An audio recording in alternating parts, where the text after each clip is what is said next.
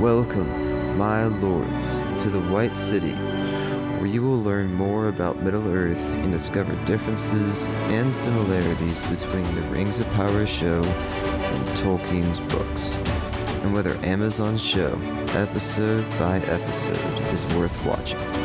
I'm Philip Dutt, your host, and I'll be joined by Matt Vandervoort and Mark Schaefer. I hope you enjoy.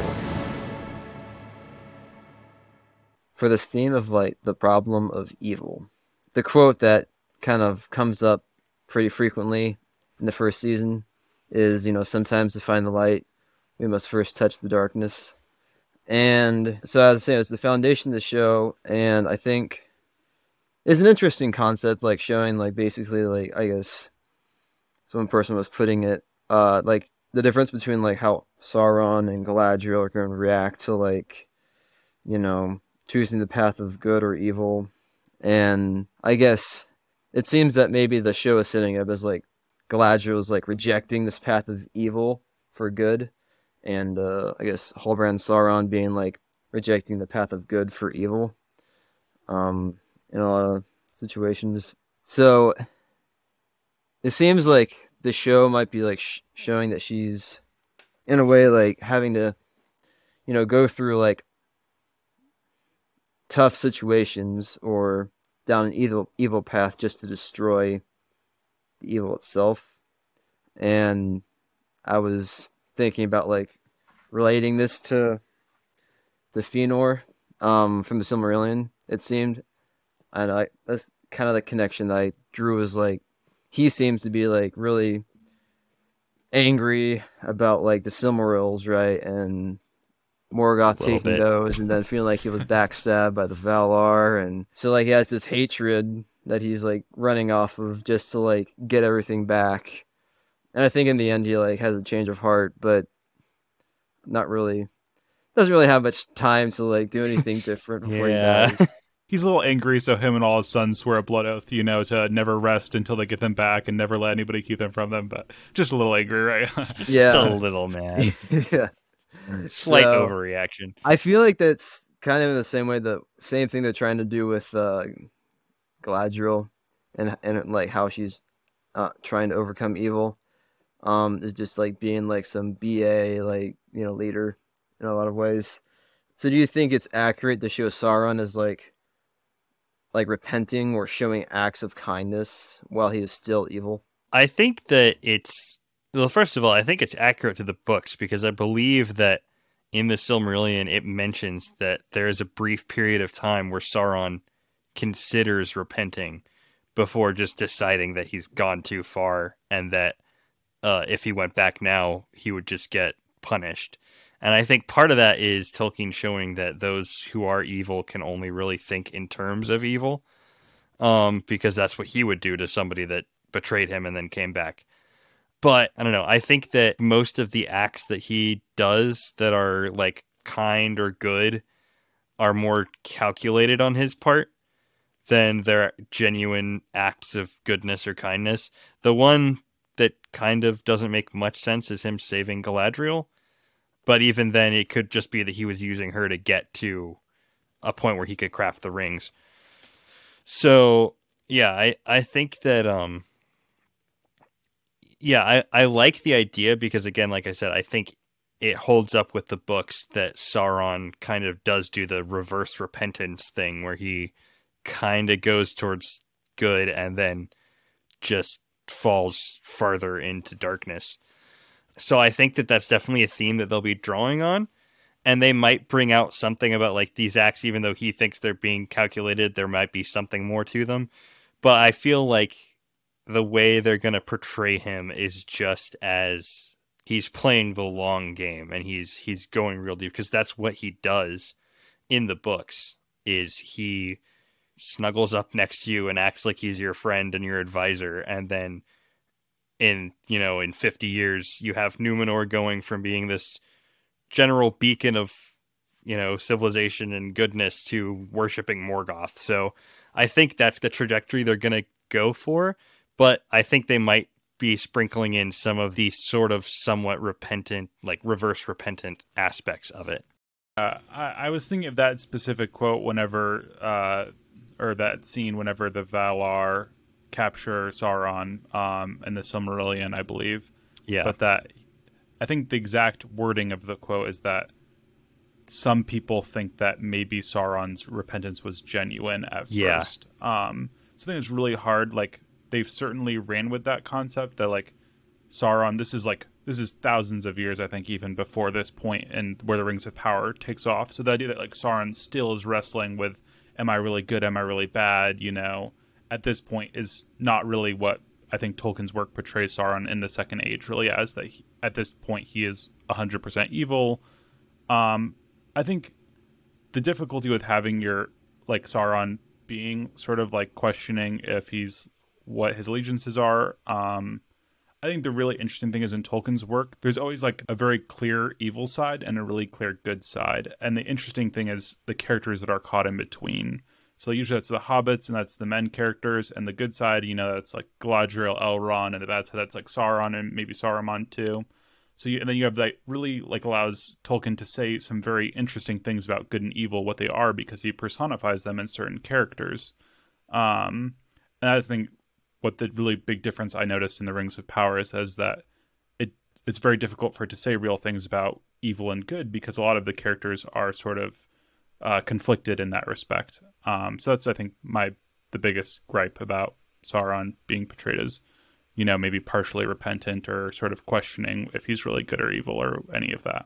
Again, I think that the way they could take it is just that he may deep down really want to repent and go back, but he just kind of, he can't see any result for it. He's still that selfish person that he can't see any way that he can come back and repent and not come out of it getting severely punished. And so he kind of just commits to the whole Dark Lord thing, for lack of a better term, to basically, because he thinks that's the only way he can come out of it without looking bad or getting hurt or something like that. So I think they can have some of that internal conflict, but in the end, I mean, obviously, because it's the Lord of the Rings, he has to commit to being evil, but in the end, that's the way they could take it. Yeah, I think the difficult part, I think, too, though, the internal conflict is, like, Sauron's, like, his hallmark, even from, like, the First Age, right, is his master manipulation. I think what's really hard is, like, it makes a lot more sense, and, like, he's seen as, like, the temptation that other people take, right? So It's hard to, like, whenever the person tempting you is, like, also has this inner conflict, like, when really it feels like more like Sauron's meant to almost be like a plot device in some cases. Like, right, he's this personification of evil. I think that's the real hard part, is that it actually is drawing a lot of attention to the character of Sauron, like aka Halbrand in this show. And really the focus should be more on the characters that are sort of caught in between Sauron and maybe other difficult choices they have to make. Which is just a different direction the show is taking that I think Tolkien's work takes. So maybe he's so good at manipulating people that he's secretly manipulating himself. Whoa. Manipulationception. Yeah. So I guess one question is, like, so what are you willing to do to set things right? This is more of a question put to, like, theoretical, I guess.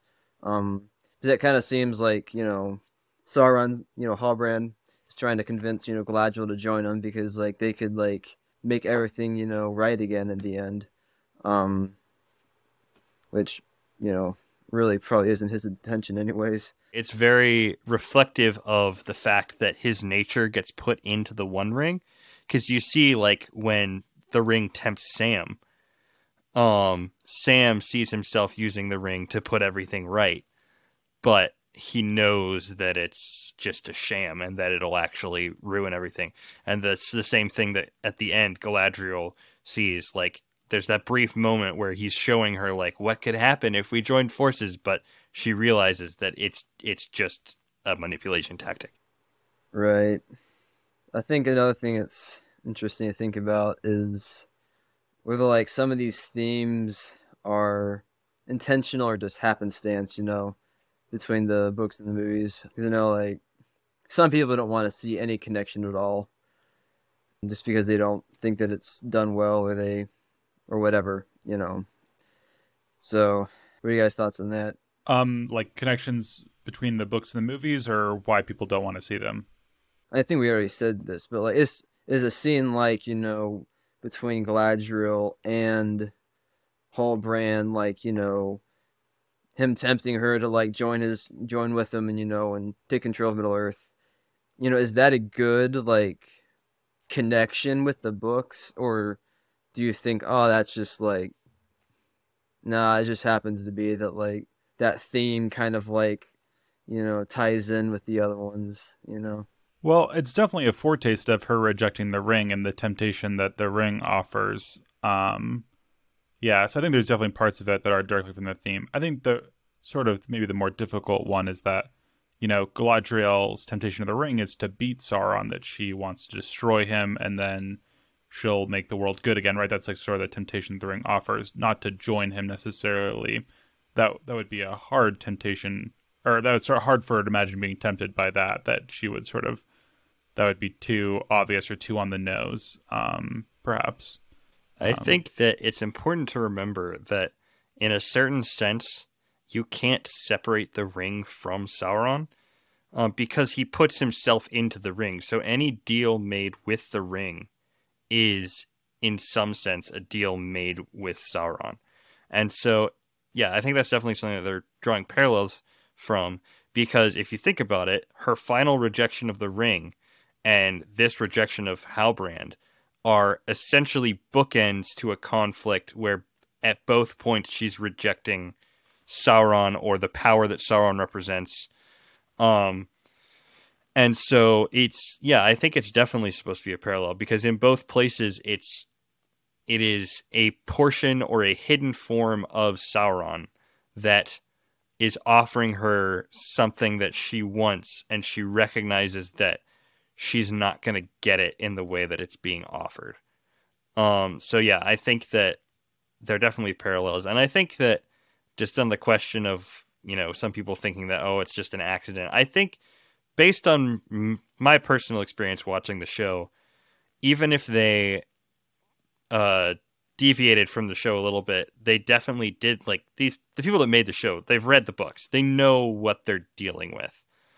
They might be making choices that a lot of fans wouldn't make, but I think they definitely know the things they're dealing with. So it's not a lot of these parallels. Some of them might be accidental, but I think a lot more of them are intentional than accidental. Yeah, this is kind of more of a side note in a lot of ways, but yeah, it's interesting to see the amount of like hardcore fans that I guess just like off the bat, just don't like, just think the show is just a big wash. Yeah. So like I just like, there's a lot of things you hear about like that I've heard about like, oh, it's like, there can't be any tie at all, because like, I mean, to them, but like a lot of people would just say like, oh, and maybe one of you guys would like have this opinion as well, like, oh, it's just like, it's a good like kind of Middle Earth kind of story, but don't really want to. I don't want to call it like anything really middle Lord of the Rings or anything related, because it's it's not really done a great job of connecting those things. But Yeah. um, I think it's all a one-way relationship with the show, where it's like, I mean, obviously, literally, the show couldn't exist without the books because the IP wouldn't exist. But the parallels and the themes and the references they're making, can't. They are referencing the books and they are jumping off the books, but the books have nothing to do with the show, in the sense that, like, you don't need to watch the show to enjoy the books. For some people, you might enjoy the books more if you don't watch the show. So, it's entirely a one-way street. And so I think that's just my take on it, is that that's the way the relationship works. Yeah, I guess I would say also that, like, as someone who is a huge fan of the books and like has read them since childhood, that like there's a lot, like, Tolkien's work contains a lot of themes, right? So like the idea that there's no comparison between the themes of the show and the themes of the books, like, that's obviously not true. The themes of the show, like, you can definitely find some of them in the books, but I guess it's like sort of not always like super clear to every single person of like what are the main themes of my like the stories, right? So I think that's sort of interesting, and the show I think definitely, I believe the one of the creators of the show said like the friendship or the relationships between the different like races of elves, men, and dwarves and hobbits of Tolkien's work are sort of like the main theme of like inclusion and diversity, right? I think as someone who like read the story, it's like obviously that's in there. You have, you know, Gimli and Legolas and Aragorn and Arwen. Yeah. But I guess maybe I wouldn't say that's like the main theme of the show. And I've always thought the main theme was sort of this, you know, this dynamic of like evil and good and temptation and what it means to, you know, be good and try to resist temptation and fight against evil. I think that's sort of like, but again, that might just be my own personal interpretation of the story, and maybe somebody else would walk away with a very different interpretation. Thanks for visiting the White City. Before you leave, please subscribe to our podcast and check us out at thewhitecitypodcast.com. Consider supporting my movement on Facebook, keeping the Rings of Power pure.